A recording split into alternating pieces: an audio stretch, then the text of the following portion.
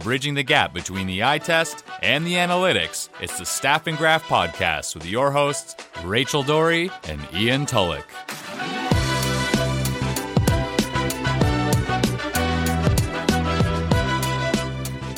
Welcome to the Staff and Graph Podcast. I'm Rachel Doerrie. And I'm Ian Tulloch. How you doing today, Rachel? I'm doing well. How are you? I'm doing fantastic. The first round of the playoffs, especially after 3 or 4 games, is when things start to get really kind of stressful and fun and crazy and ridiculous. You look at what's happening with Tampa Bay, you look at what's happening with Pittsburgh, you look at the ridiculous back and forthness of the Toronto-Boston series, and it's a good time to be a hockey fan. I'm enjoying everything. Yeah, and I think the Golden Knights Sharks series is probably one of the most entertaining series, but because it's at 10:30 every night, barely anyone sees it.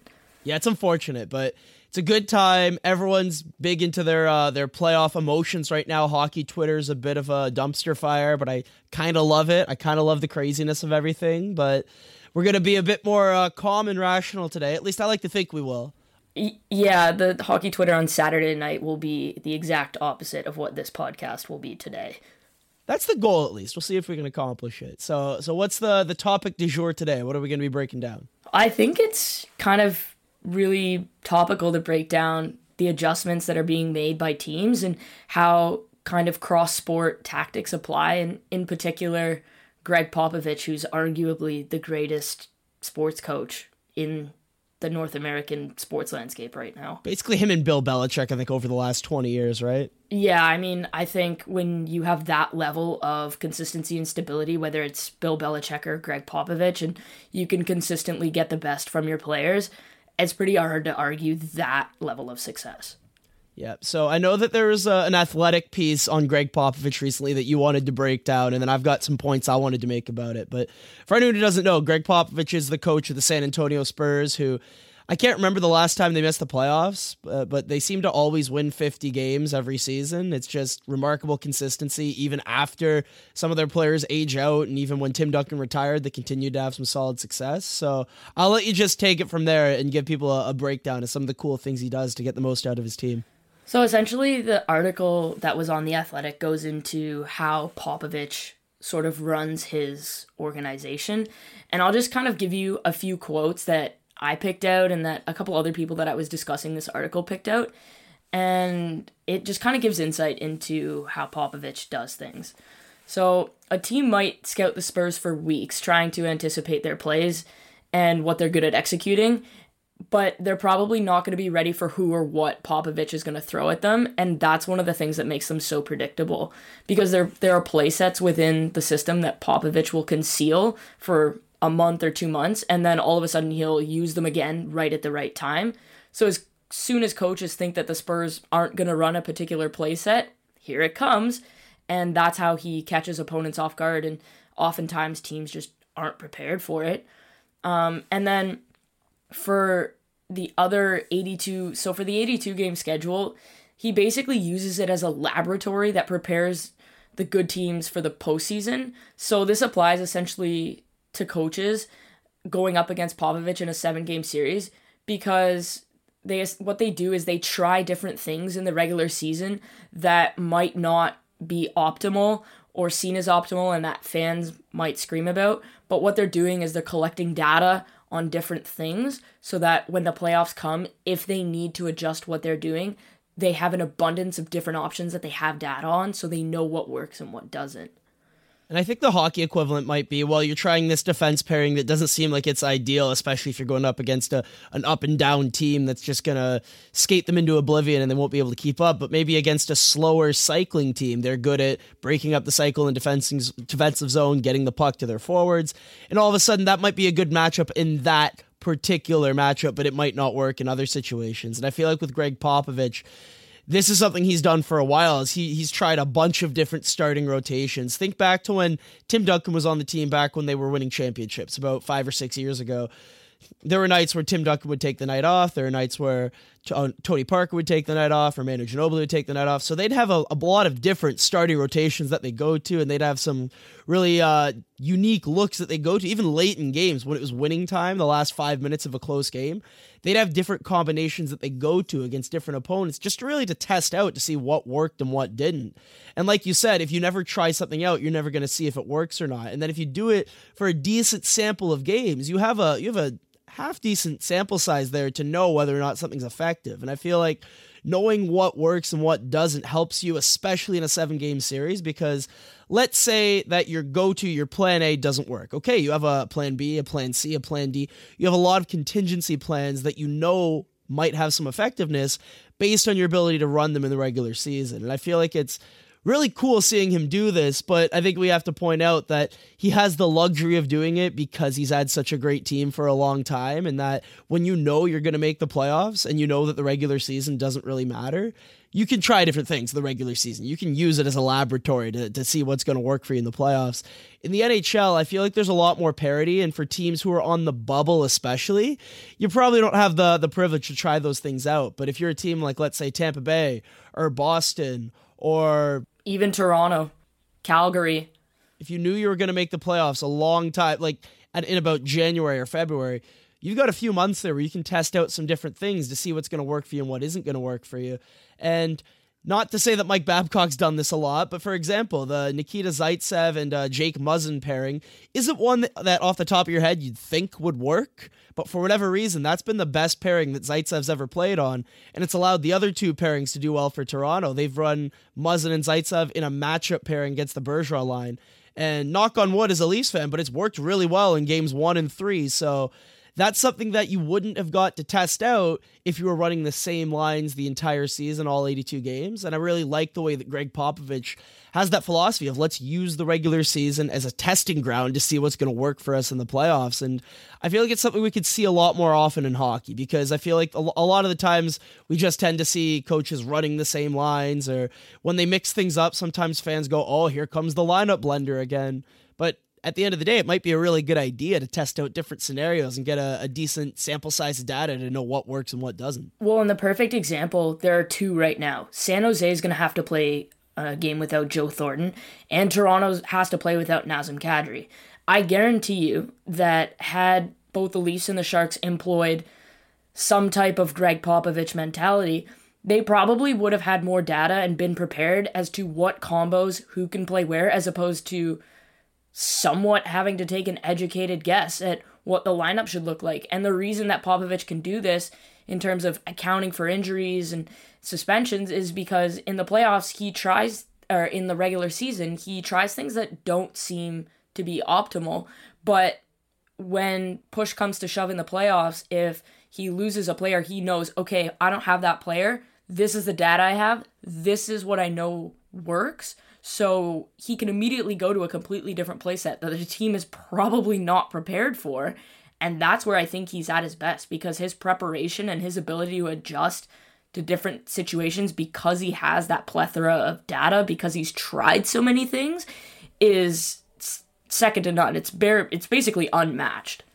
I think the hockey equivalent would be trying different things, maybe against a team who really likes to trap things up. Maybe a certain line or a certain group of players will work better against that style than they would against a team with a really aggressive forecheck in the offensive zone, or a team who is a bit more passive without the puck and tends to prefer playing more up and down style of hockey. I feel like you have to try different things against different play styles to see what works and what doesn't. So, for example, in the NBA, you might have a team that loves running all 5 shooters on the floor at the same time, and that's what we call having a stretch 5, a center who can shoot. On a team like Boston with an Al Horford, that's a great example. Or a team like Milwaukee, you have Brook Lopez who can fire 3-pointers. A certain style will work against a team with a stretch 5 a lot better than it'll work against a team who might be running a non-shooter on the floor along with those players. So you have to try different things against different lineups to know what's going to work and what isn't going to work. And it's funny because some players who in the aggregate are ineffective players might be very effective against a particular type of player. And I feel like that's something that we don't really think about because, for example, I'll go back to the NBA. If you have a player like, I'm just going to pick someone for fun. I'm going to go back 10 years. Dwight Howard, who is just a completely dominant post player. and you don't have anyone who can defend him one-on-one, it's really going to hurt your overall team defense. But if you have a player who can take him one-on-one, 10 years ago, that was Kendrick Perkins for the Boston Celtics, all of a sudden, you could just stay with him one-on-one, cover all the shooters on the perimeter, and they wouldn't be getting that open space. So even though Kendrick Perkins was a bit of a liability in pick-and-roll defense, you couldn't play him against every single lineup. Against that particular player, he was extremely effective. And in the NHL, I'm sure that exists, where there are players who on the aggregate, their expected goals are negative when they're on the ice. Their shot attempts, they have a negative impact on possession. But against a particular type of player, maybe against a particular style of play, they're significantly more effective. And I feel like that's something that's hard to take into account analytically, but you can kind of see it when you break down the video. So in hockey, I think that coaches are more apt to stick with things. And you see fans yelling, why don't they try something new? Or when the coach does fire things in the blender, you go, oh my God, why isn't he just sticking with what's working? But in reality, if you just keep the same lineups, the same line combinations, the same plays, you become extremely easy to scout and you're very predictable. Whereas with Popovich, he's got so many different play sets and so many different combinations, it's very difficult to deal with. So I think in hockey, I think we need to take a step back potentially and say, okay, if a coach is trying something, it's potentially to gather data so that later down the line, he has something to pull from where he knows what works. So perfect example is Columbus. Tampa played the same way all year. They were run and gun through the neutral zone. If they got speed through the neutral zone and they got the zone with a rush chance, it's very difficult to stop them. Columbus knew they had the ability to stop Tampa in the neutral zone because they had tried their neutral zone sort of tactic with other teams. So they knew it had worked against other teams who played a similar style to Tampa. And then when you unleash it on Tampa, Tampa was completely unprepared. See, this is what confuses me a lot. How did no other team think, oh, okay, let's just take away the neutral zone from Tampa Bay? I feel like that's been a strategy that other teams have tried, but yet for some reason, Tampa Bay is really struggling in the series. And this isn't just an example of a hot goalie completely stealing the series where Tampa Bay has been completely dominant, much like Washington was against Montreal, let's say 10 years ago when they got shellacked. That isn't happening. Tampa Bay is getting outplayed in these games, especially when you adjust for score effects. So what's happening there? Because as a fan of hockey, I don't get it just because the Tampa Bay Lightning were so dominant through 82 games, maybe the best team we've seen in the salary cap era. I mean, I think definitely, probably the best team we've seen in the last 20, 25 years, but they've been getting outplayed in these games and it's confusing. I don't understand it. I think one of the biggest things that I've seen is Tampa's not playing like Tampa. So for whatever reason, when the playoffs started, they played well for a period, maybe two, and then Columbus just kind of came out. John Tortorella made the adjustments that he needed to make. He pushed the buttons because he likely had tried things. The thing about Tampa is they were so good all year, they didn't have to try anything else. Their line stayed relatively the same. Their play stats stayed relatively the same. And because they just had higher skill players, no one had an answer. But now, I mean, we'll get into this later. The game's officiated differently. It's played differently in the playoffs. I mean, I ad nauseum have heard that over the past 4 days. And so you're allowed to do things to potentially slow up a faster team that you just would not be allowed to do in the regular season. And because Tampa only played that way the whole year, they don't have an adjustment to go to because they only know how to play that one way. So I think Columbus really throwing a wrench, really clogging up the neutral zone. It's not like the New Jersey Devils Minnesota Wild trap, but it's about as effective in terms of they're using their own speed to counteract Tampa. They're catching Tampa early so that Tampa can't even come into the neutral zone with speed, never mind go into the offensive zone with speed. And that's become a big problem for Tampa's skilled players because they just don't play at lower speeds. They don't play that way. So in order to get through Columbus, they're having to adjust. And I'm interested to see now, down 3-0, what type of adjustments Cooper makes.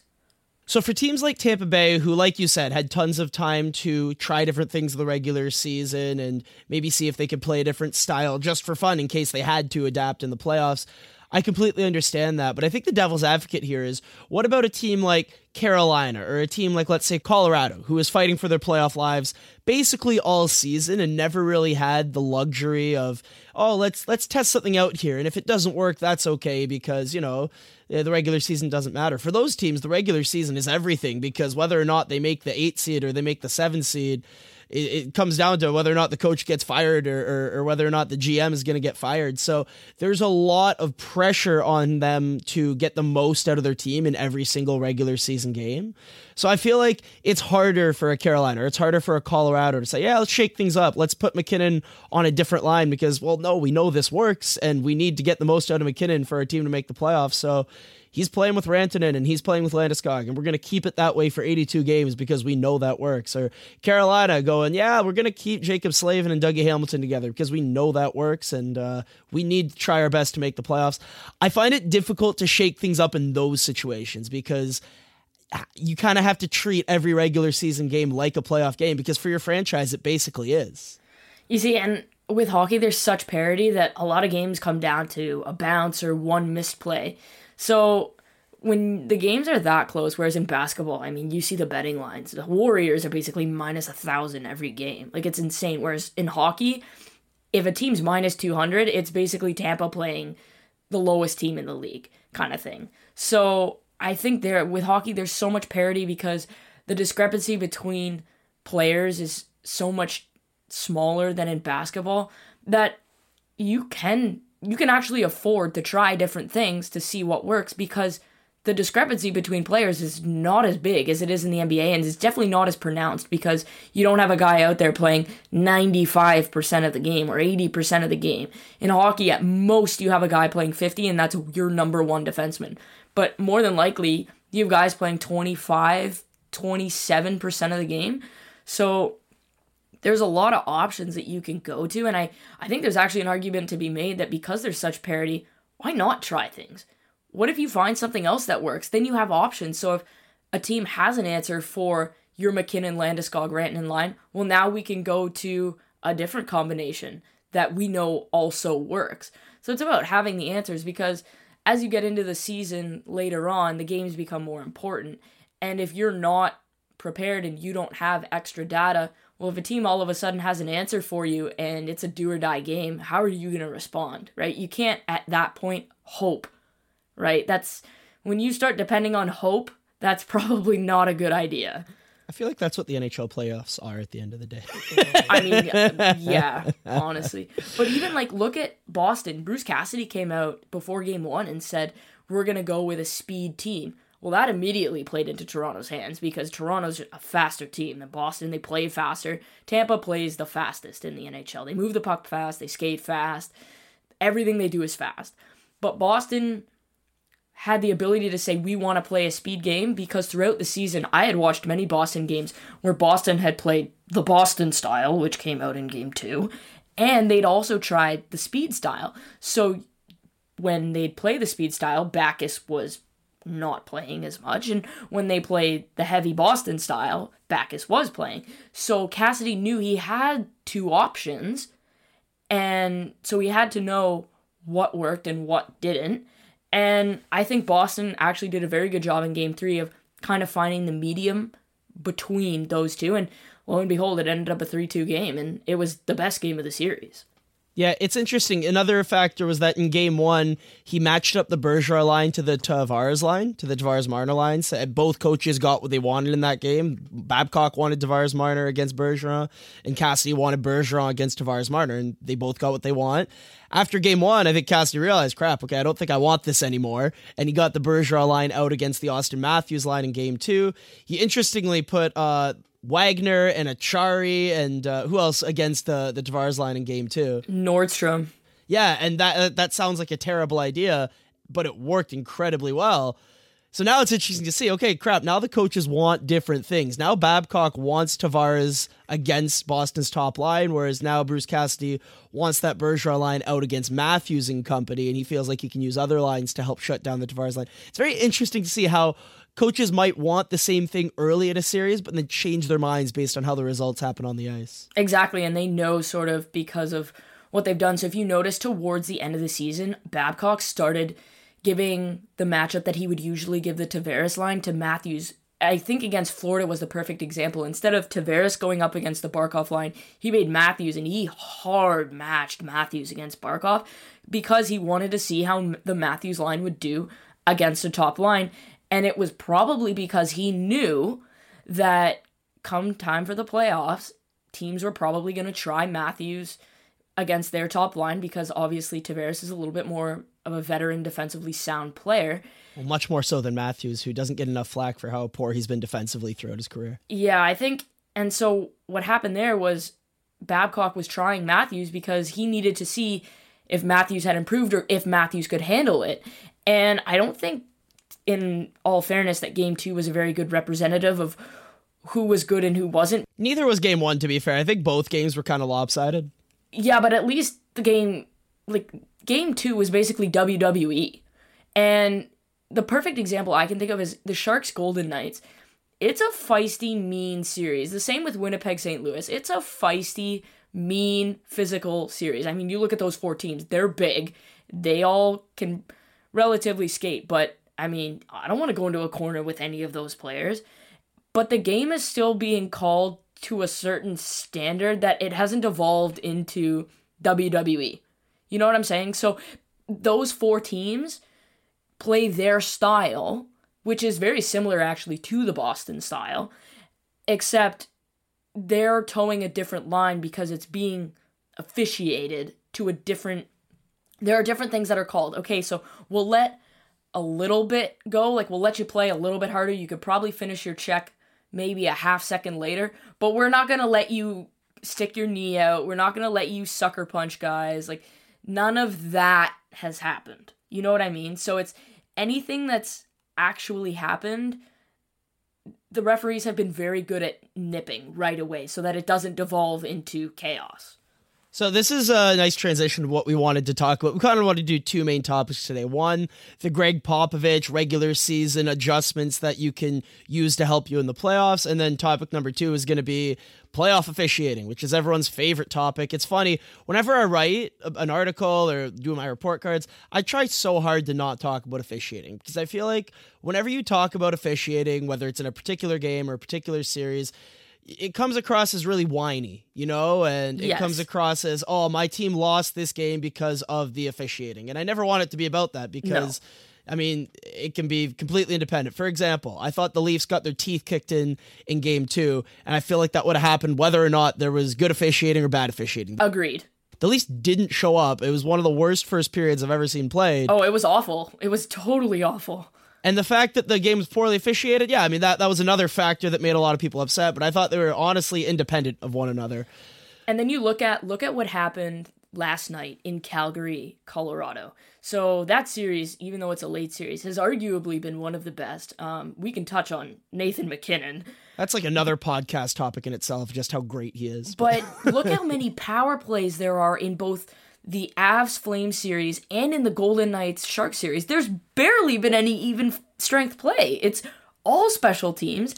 I remember there was a Vegas San Jose game where like it went down to 3-on-3 at one point because of how many penalties were being called. I'm like, I didn't even see that in the regular season, never mind in the playoffs. But then you look at it, and when you are trying to contain somebody of Nathan MacKinnon's skill and the way he skates, it's basically like a football running back. Like once he gets going downhill, you're taking a penalty or he has to screw up. It's like Adrian Peterson in his prime. Like he's going full speed and like he's so strong. Like I don't know what you're going to do. You have to take a penalty, and at that point, you've got to call it because it's so blatant that it affects the play, right? So I think that if they just called the rule book, and as someone who is an official, like I am an official, and it's funny, somebody that I'm close with happens to be a Bruins fan, but is also a junior hockey official. And I used to referee kids hockey as well. So like I know all about what it's like trying to set a penalty standard too. Exactly. So even he was saying that for the most part, the officiating in this playoffs has been different because every year we have this discussion that murder is basically legal in the playoffs, especially at the net front. But he was saying that he's noticed that this year, it's not like that. He's noticing that the officials in the first period are doing a very good job, with the exception of Game 2 in Boston, setting the tone for what is and is not allowed. So if you want to battle at the net front, that's allowed. And you know what? In the playoffs, I'm okay with a battle at the net front. But when you're talking about, and he said this, when you're talking about impacting possession of the puck, so interference, you've got to call that. Whether it's the playoffs or not, you have to call the interference. Or a hook that takes away a scoring chance, you know? Yes, like he said, the Marner penalty shot was a perfect example. You had no choice. The player used his stick to push Marner's skate out from under him, which is very dangerous to begin with, and it was a breakaway. And the fact that Boston was on the power play, he had to make that call. There was no choice there. But in terms of San Jose and Vegas, I mean, there have been fights. Evander Kane and Ryan Reeves fought. It's a very physical series. The inner caveman in me kind of loves that. Yeah, I love that fight because it was a legitimately passionate fight. But they're still calling to a standard, right? And I think that if the officials do a good job of setting the tone and sending the message that, hey, we will allow more physical play, but we're not going to allow you to interfere or to blatantly break the rules. Like, you're not going to cross-check a guy in the head and get away with it. I think as long as you set the tone, as long as you don't affect puck possession, we'll allow you to battle at the net front. We'll allow the cross-check at the net front, but we're not going to allow you to hold guys or water ski on guys. And that's sort of the thing, is not only that, but the players also change the way they play. Like, have you noticed that even players that wouldn't normally be physical are more physical in the playoffs? You're seeing Connor Brown try to lay people out. You're seeing Trevor Moore hitting Zdeno Chara. It's awesome. I love it. But I definitely understand what you mean. David Pastrnak laying guys out. David Pasternak's a wrecking ball. It's awesome. I love it. And it's funny because, like you said, if it impacts possession, it feels like they're making the call. But if it's, let's say, a late hit, like, for example, the hit comes a half second later than it would come in the regular season. In the regular season, they're probably calling that interference, but in the playoffs, they're letting it go. You know, after Jake DeBrusk makes a pass, if Nazem Kadri hits him to the boards, they're not calling it. If you're finishing your check on the forecheck a solid second after the guys let go of the puck, the refs are letting it go. Yeah, Winnipeg St. Louis is a perfect example. I mean, there's a second and a half between hits and puck release, and they're letting it go because, I mean, the puck's already gone. But once you start doing the stuff that impacts puck possession, that's when they've really started to crack down. Or like if Mark Stone's making a deke and you tap him on the wrists as he's trying to make a move on the goalie and it impacts his ability to beat the goalie, the referees are calling it every time. And it's funny because I think there are some fans who are a bit frustrated with that because it's like, oh, that was a light tap on the wrists. How can you call that? But if it impacts the possession and it impacts your ability to get to the net, I definitely understand it. The counter argument is that, would you be worried about this getting to the point where it's almost like basketball, where like with James Harden, yeah, it impacted the shot, so you have to call it. You know, oh, it impacted his ability to get to the lane, you have to call it. But then it becomes a bit less fun to watch, and you want to see a bit more flow of the game as opposed to ticky-tacky calls. So, for me, I think if you call it the way that they're calling it in Avs Flames, or you call it the way they're calling it in Jets Blues, it's good. Because the more you let it devolve into what players can and can't get away with, the harder the game gets, and the more players get hurt, which is why we see players playing with broken noses and broken ribs and whatever else. I mean, the less punctured lungs, Patrice Bergeron. Less the players get hurt, the better, because I don't know about you, but the quality of hockey is probably better when the guys aren't playing hurt. So I would like to watch a better quality of hockey than a bunch of guys playing hurt because people are running around laying hits left, right, and center, and there's dirty cross-checks here that are breaking guys' ribs. Like, I'm okay with allowing you to finish the check. What I'm not okay with is losing control of the game to a point where guys are getting hurt or guys are seeking vigilante justice. Like, it's not consistent, and it should be. I mean, would you consider what Evander Kane did vigilante justice, or is that more of a feud? Like, how do you decide between what those two are? I think that as the referee, it's your job to take the temperature of the game, and all 3 games, the refs would have been briefed that there's a feud going on between those two, and as long as it stays within the realm of not dangerous, let it happen. So Evander Kane, Ryan Reeves, let it happen, but Jake DeBrusk, Nazem Kadri in game 2, you got to call some stuff. Well, here's the thing, is that Evander Kane and Ryan Reeves, they were just laying hits on each other, and they were chirping back and forth. Jake DeBrusk and Nazem Kadri, Jake DeBrusk stuck his knee out, did a couple other, he cut Jake Muzzin open, and what Nazem Kadri did was completely uncalled Travis for. Dermott is who he cut open. Oh, Travis Dermott, sorry. And Nazem Kadri was throwing some late hits too, I mean. There's a difference, right? If players are just laying hits and they're not high hits, they're just maybe late, or they're chirping at each other, or they're slashing each other's sticks like away from the play, I don't really have a problem with that. It's when a guy comes out and sticks his knee out, or when a guy lays an elbow to the face of another guy like Dougie Hamilton. He absolutely chicken-winged one of the Caps players, and I have no idea how that wasn't a hearing. Or Joe Thornton should have been given a 5-minute major for what he did to Nosek. I mean, that was really dangerous. Probably should have got more than one game, too, realistically. I think that's, and this we'll get into, the inconsistency of supplementary discipline. What Kucherov did, I mean, when you consider, and now that I can say this, he's got a history of doing this stuff. He concussed Vatanen last year in the playoffs, and there was nary a hearing for it, even though you could see the fact that his elbow went directly into Vatanen's head. So it's not like Kucherov is on the up and up for being a clean player. So the fact that this is the second playoffs in a row where there's been a questionable hit, but he's only received 1 hearing, that's probably why he laid the hit, because he knows he got away with it last year, in the same way that Dougie Hamilton chicken wings a guy, and it was a dirty hit, and Joe Thornton, who has a clean suspension record, and that's probably why he got the benefit of the doubt there. Like, I think any other player, that's probably 2 or 3 games, but because Joe Thornton's a 20-year vet, you probably get the benefit of the doubt. Plus, he doesn't have a history of doing that kind of stuff, typically. He is not a dirty player, whereas Kucherov has... There's some borderline things, in the same way that with Brad Marchand, there's some borderline things that occur. Whereas with Nazem Kadri, they're not borderline. Oh, no. He's been suspended multiple times for dangerous hits, and he knows better. Exactly. Whereas, so I think that there needs to be like a level of consistency. So you shouldn't just pick one player and make an example. Did Nazem Kadri deserve what he got? 100%. Absolutely. I was going to say, at some point, I'm worried about us sounding like we're saying, oh my God, like, you need to call something on Jake DeBrusk because that's why Nazem Kadri did what he did. And the inconsistency in officiating, this isn't fair, and he shouldn't have been suspended. No, Nazem Kadri's an idiot, and what he did was selfish and stupid, and he deserved the rest of the series. I know people are upset that it should have been 3 games or 5 games. Be consistent, NHL, but... I don't know. I don't know how you can really look at that and say that it was an unfair punishment. What Nazem Kadri did was dumb. He shouldn't have done it, and he's out for the rest of the series, and that sounds fair to me. I mean... Oh, no, he deserved it.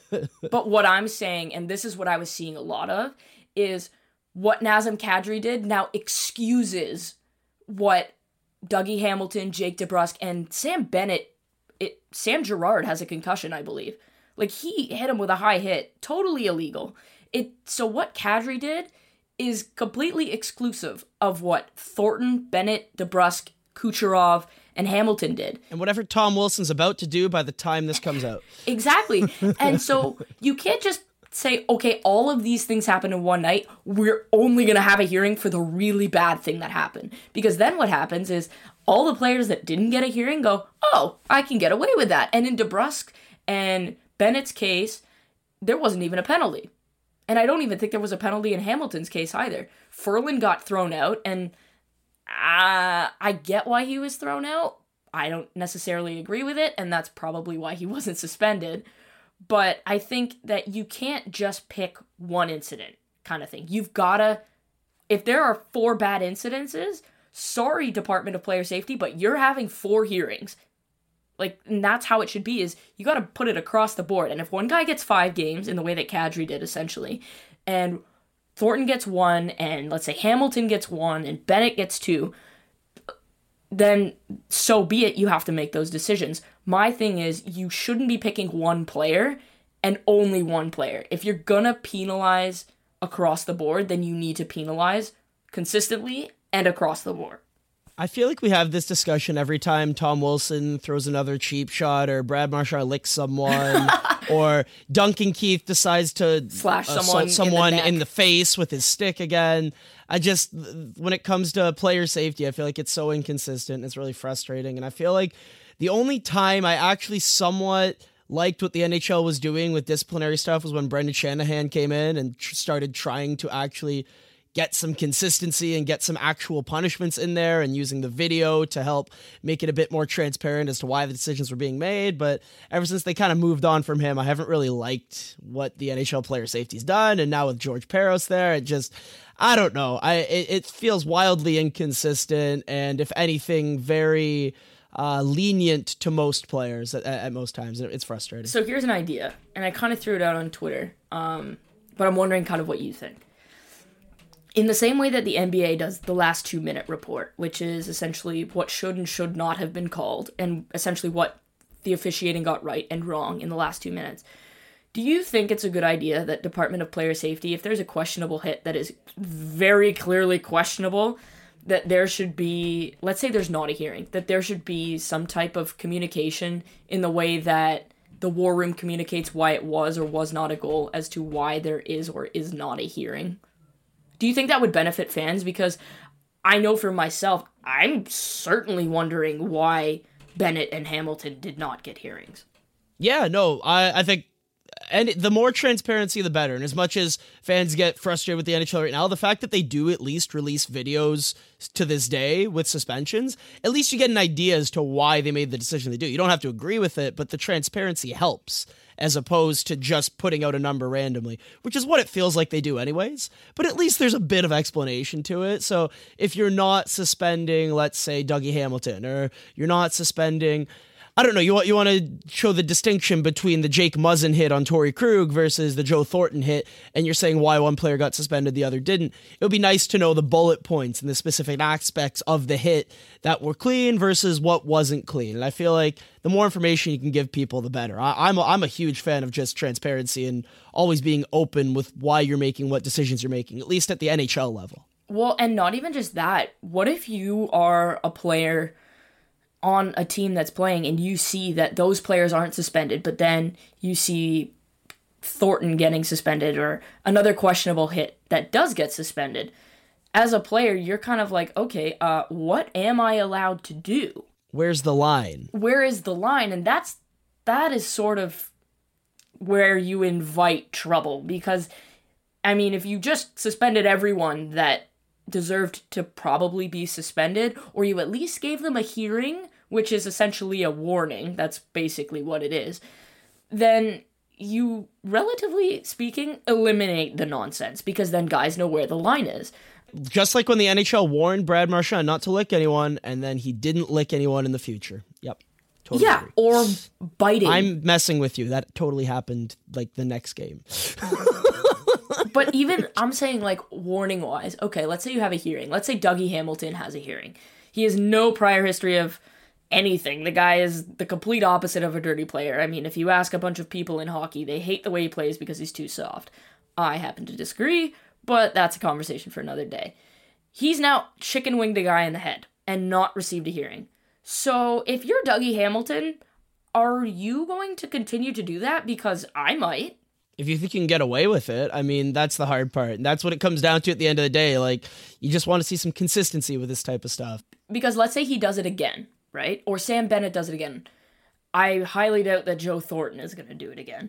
But let's say Dougie Hamilton does it again, and now he gets a hearing and a suspension. Well, if I'm Carolina, I'm going in there with the video of Washington and going, hey, wait a minute, he didn't get a penalty or a hearing for this, so why is this now a suspension? Because they're the same hit, right? And then will the NHL say, well, maybe we should have suspended him? Okay, well, you didn't. So are we suspending these hits or not? Yep, and it's funny when it comes to both the, I don't know what you call that, the off-ice officiating when it comes to whether or not you determine that something's a suspension, or the on-ice officiating when you determine whether or not something's a penalty. I feel like what a lot of NHL fans want is a physical brand of hockey that doesn't deteriorate into a bunch of penalties. So how do you draw that balance? How do you get that fun NHL, hit them hard in the corners, kind of physical playoff brand that gets everybody excited in the crowd. But how do you make sure that you're not at, 4-on-4 or 4-on-3 or 3-on-3 for a lot of the game? Because 5-on-5 hockey, when it's physical and when it's fast and when it's in the playoffs, is, for my money, the best sport to watch. That's what I want to see as a fan. How do you make sure you get that from an officiating perspective? I think it's all about setting the tone. For me as an official, and I was obviously with my friend who's in junior, and I mean, I've been to some of the games. Some of the junior C games in Canada it's literally like insane. There's a bunch of crazy people running around on the ice. So trying to set the tone, I think that's key. Where you can say, all right, gentlemen, like, this is the standard. If you want to battle in front of the net, we're going to let you battle in front of the net. You want to finish your checks, we're going to let you finish the check. If you finish the check high, or there's hands to the face, if you elbow a guy, if you stick your leg out, or if there's interference, we're going to call it. You know what I mean? So we'll let you finish your check, but if you finish it high, or you elbow a guy, or you jump into a guy in the way that Pasternak did, we're not going to allow it. But if you're going to do what Kane and Reeves did, where you're just finishing checks and maybe you're slashing each other, going up the ice away from the play, we're going to let it happen and we'll let you guys fight it out. But once you start seeing the clipping and the kneeing and the elbowing and the charging, that's when you really got to go, all right, enough. And you start calling it to rein them in, or you just set the tone at the beginning. The first high hit you see, box. So basically, if it's away from the puck, your penalty standard is like super high in that, like, you need to do a lot away from the puck to earn a penalty. Yes. But if it's near the puck and you impact the possession, or you impact someone's ability to get a scoring chance, you have to call it every time, because otherwise it's going to deteriorate into chaos. Yes, and I think, so if they're slashing away from the play, I mean, I usually let that go. Like on line changes, when there's like a bit of like, jawing and face washing before you go off the ice. Yeah, like I could deal with that. That I'm okay with. When you start taking a baseball swing, well, then you've got to call that. But I think where it mostly devolves into garbage is the high hits, or the legs being stuck out, the elbows coming up. That's the dirty stuff, right? Because a slash on the shin pads is really not that bad. I mean, if you're blocking a 100-mile-an-hour shot with your shin pads, I think you could take a whack. Yeah, you just don't want to get it on the wrist. That's the area it really hurts. Right. Now, when you are throwing your elbow up and cutting a guy open, concussing, I mean, if you're getting him in the head. Like, I'm sorry, but I'm of the belief that if you throw a hit that the principal point of contact is the head, whether it's on the boards or open ice, it's 5 in a game. That's what my thing is. And if you elbow a guy, I don't care if he has the puck or not. That's a penalty. If that elbow comes up, I call it every time, because it's dangerous. And in the age of concussions, you can't have that. If a clean open ice hit happens and a guy happens to bang his head on the ice, you don't call that. But if a guy slams a guy's head into the ice or into the boards, you have to call that. Like, there can't be any room for that sort of thing, especially with the concussions. You know what's funny is we get so passionate about this kind of stuff, we end up spending over 20 minutes talking about officiating, just because that's what happens in the playoffs. Our emotions are high, we get frustrated, and this is a topic that tends to come up every year. So really looking forward to when this is a topic on Staff and Graph next year at the same time. I know, yeah. Let's just mark this day down, and we will go from there. So before we get out of here, got any fun mailbag questions to get us out? Maybe something interesting that one of the one of the listeners wanted us to talk about. A couple people. Well, so for the most part, the reason we spent most of that time on the officiating is because when I put that tweet out, I counted 17 questions regarding officiating. So I'm like, okay, well, we got to touch on that, I guess. So that was like a mini mailbag in itself. Yeah, I'm hoping we answered all of your questions there. But one of the really interesting ones that I got the other day, and it wasn't even part of the mailbag, it was just like a tweet. And it was, what is happening with both Tampa Bay and Pittsburgh? Two teams that, especially in Tampa's case, are dominant in the playoffs. And by extension, you could say Calgary after what happened last night. What are teams like the Islanders, the Avalanche, and the Blue Jackets doing to completely stop the skill of those teams? because Johnny Gaudreau has been nowhere to be found. The entire Lightning roster has been nowhere to be found. And Sidney Crosby, I believe, doesn't have a single point. Like, what are teams doing there? Do you have anything on that? It's funny, with Tampa Bay, I know you talked about Columbus in the neutral zone, but I know a lot of people are saying, well, Tampa Bay just can't handle the physicality and the playoff grind of the Columbus Blue Jackets. And then I look up some metrics. I'm like, okay, well, Tampa Bay was actually top 10 in hits this season, and Columbus was in the bottom 10, and Tampa was actually in one of the most penalized teams in the regular season, both for and against, whereas Columbus, again, was in the bottom 10 when it came to penalties for and against. So that doesn't really fit the narrative here. Columbus, they're not big or bad. I mean, they're more of a speedy, skilled team when you look at their roster. That's not an argument in my opinion. So it's funny, with Tampa Bay, I don't have a good answer. I'd love to give you an answer like you gave with the neutral zone, and that's something Columbus is doing really well. I feel like with the Islanders, all season, I haven't really understood their success. I know that we can attribute Barry Trotz coming in and helping their defensive structure, and that helps improve the save percentage from what it was last year. I agree with that. But going from the worst goals against team in the NHL to the best, a 100 goals against swing, that's more than just coaching. That's some weird voodoo save percentage goalie stuff that I can't explain. And I'd love to say that this is all 100% Barry Trotz and it's completely sustainable. But I just think there's an element to luck or variance or unsustainable goaltending in this that is going to eventually come back and bite them. But for now, it's crazy and it's fun, and the Islanders fans are going nuts in the building. It's fun to watch as a hockey fan, but I just think realistically, moving forward, I don't think it's very repeatable.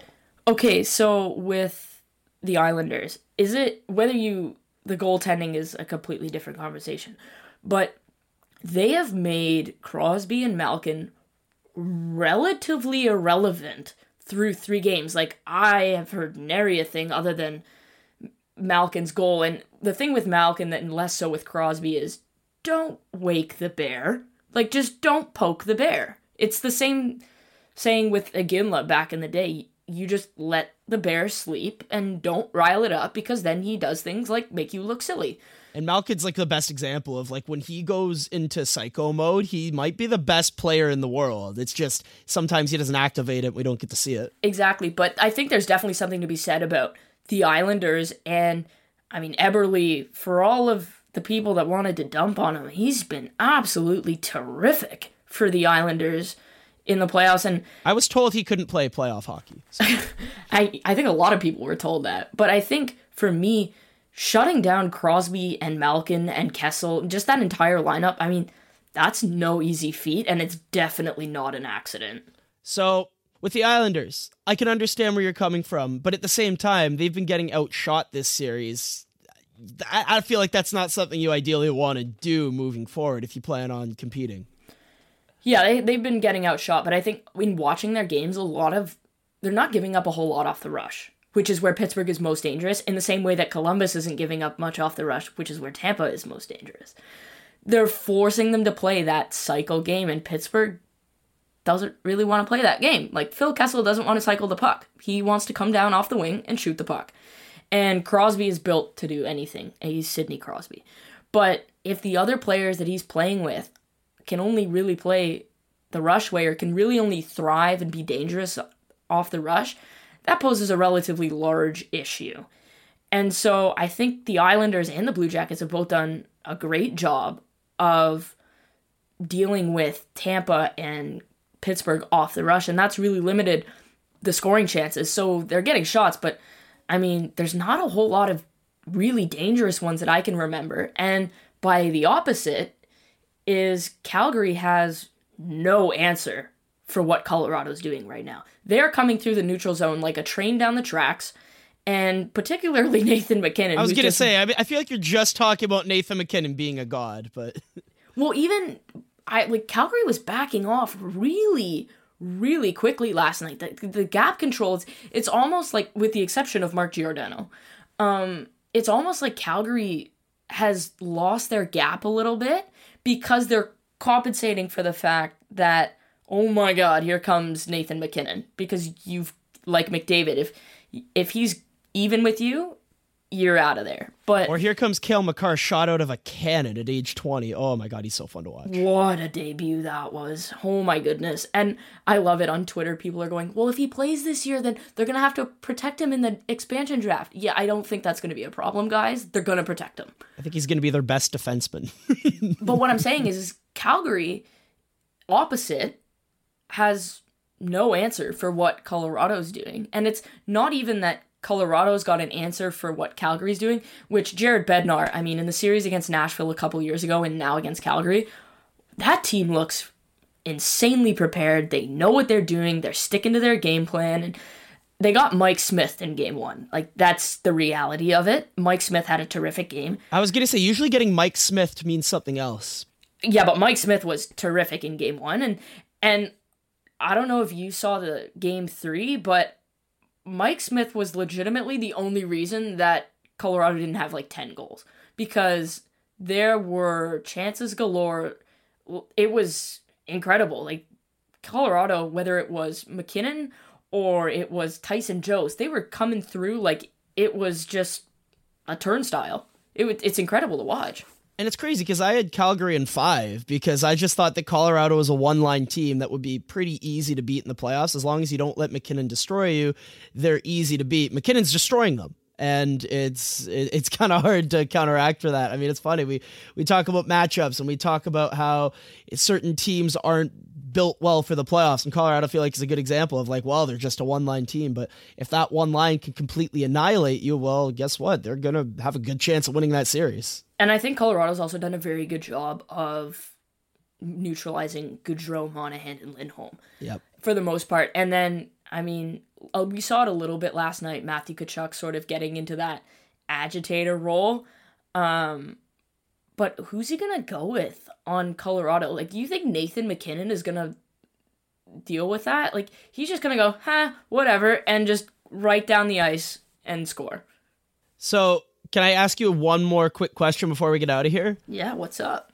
What are your thoughts on Carolina? Because that was one of the most dominant playoff performances I've seen in a while against Washington. I think after the first period, Carolina had more goals than Washington did shots. And it was just, they lived in the offensive zone. I thought they were going to do that more often in games 1 and 2. I thought this was just such a weird example of like a team who's so good at controlling play at 5-on-5, but doesn't have the finishing talent, doesn't have a great power play. Whereas the other team, Washington, isn't that great at getting into the offensive zone, but when they get there, watch out, because Ovechkin, Kuznetsov, Backstrom, good things are going to happen, and they're going to score on the power play. So I wasn't sure how the series was going to play out versus like the 5-on-5 play versus the special teams and Ovechkin scoring lots of goals on the power play. Game 3 was just a complete 5-on-5 dominant performance by Carolina, and I couldn't get enough of it. So listen to this. Carolina was up 4-0 with 5 minutes left to go in the third. The shots, which you would think score effects would have some type of impact at this point, were 41-10 in favor of Carolina. Washington had 7 shots after the first period. Washington had 1 shot in the second period. And 2 shots in the third period after score effects kicked in. With a team with that talent level, that is unacceptable. I mean, it's completely unacceptable. The fact that Dougie Hamilton is finally playing on the power play and scoring is, I don't know if you're shocked. I'm certainly not. I never understood how he didn't get so many minutes. Every team he's gone to, he gets around 20-ish minutes, and I'm like, this guy's one of your best players. Play him more. Like, give him more power play time. Give him more 5-on-5 time. Just get this guy on the ice. I think Washington won on their shooting talent in the first 2 games. That's just my kind of assessment of it. I think Carolina played very, very well, and they were absolutely dominant in game 3. Like, they ran Washington out of the building. Like, it was completely not even close to a game. They were dominant from minute 1 to minute 60.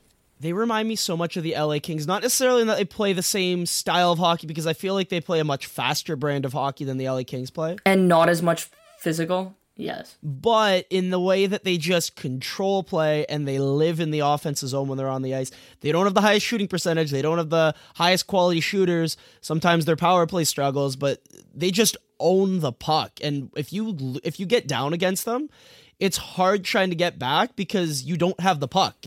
Here's the thing about, and I hear people complaining, oh, Carolina, their shot share, like, it's crazy good, but they don't have high quality shots. It is extremely difficult for the other team to score if you always have the puck. It's very difficult unless you are scoring in your own net. So even if Carolina has the puck 62% of the time or 60% of the time and they're not getting high quality shots, that means that the other team only has it 38 to 40% of the time. And that's a finite amount of time to do things with. Washington happens to be a team that has players like Alex Ovechkin, who's the game's greatest goal scorer, and Evgeny Kuznetsov. Yep, they're a power play away from tying the game up. Exactly, but the fact that Carolina controls the play is way more conducive to success than trying to depend on a guy who's one-timing it from the top of the circle.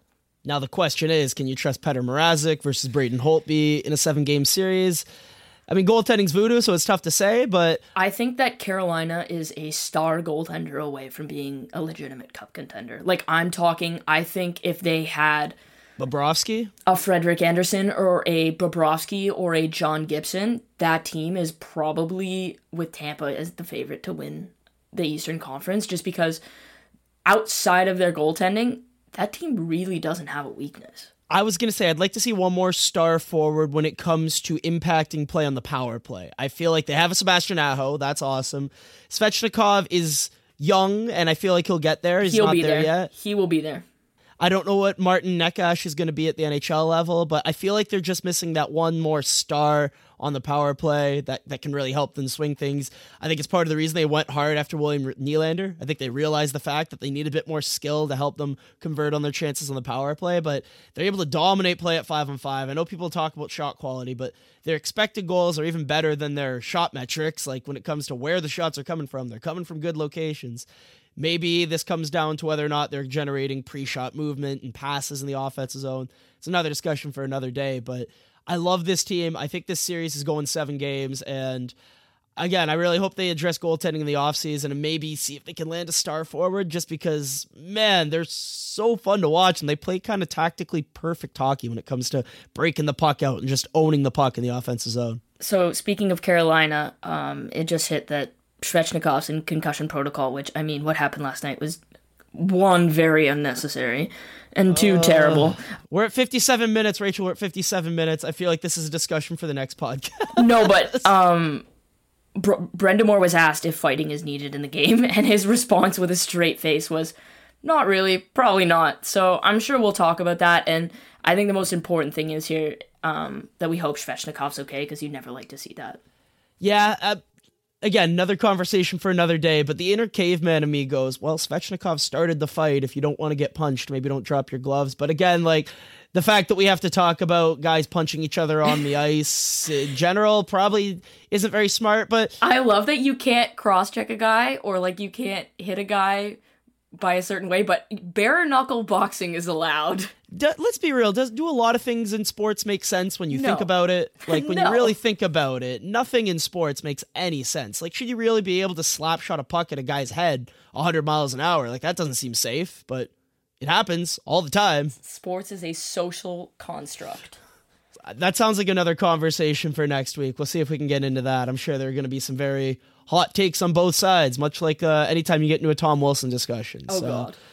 So we'll see what we can do to make that entertaining. Hopefully Carolina and Washington are still playing some excellent hockey, so we have more to talk about when it comes to the Ovechkin-Svechnikov. I don't know if you call that a feud, the Russian fire there, but playoffs are fun. I'm having so much fun in round 1 of these NHL playoffs. Even though I hate the playoff format, it does make these matchups a bit more interesting in round 1. So even though I'd like to see them in properly the conference finals or Stanley Cup finals as opposed to in round 1, getting to see Vegas, San Jose, or getting to see Toronto, Boston, or even this Carolina, Washington series, man, it's fun. Oh, it's definitely a lot of fun, but I mean, I would rather see it in the conference final like you. All right, but we got to get out of here. So any last words before we take off? No, I guess we'll probably see you at the end of round 1. Yep, sounds good. Probably very tail end of round 1. There might be a few game 7s still going on, which could be a lot of fun to talk about. Oh, hell yeah. There's nothing better than a game 7 in hockey. It's the best. I mean, you could know absolutely nothing about either team, but just Game 7 of a Stanley Cup playoffs, it's the best. Inject it directly into my veins. Straight into my veins. All righty, we'll get out of here. Thanks a lot, Rachel, and we'll talk next week. Thank you for listening to the Staff and Graph podcast. You can check out Rachel Doerrie's work at The First Pass, and Ian Tulloch's written work can be found at The Athletic and the Leafs Geeks podcast on whatever platform you're listening to this. Also be sure to follow these nerds on Twitter, at Rachel Doerrie and at Ian Graff.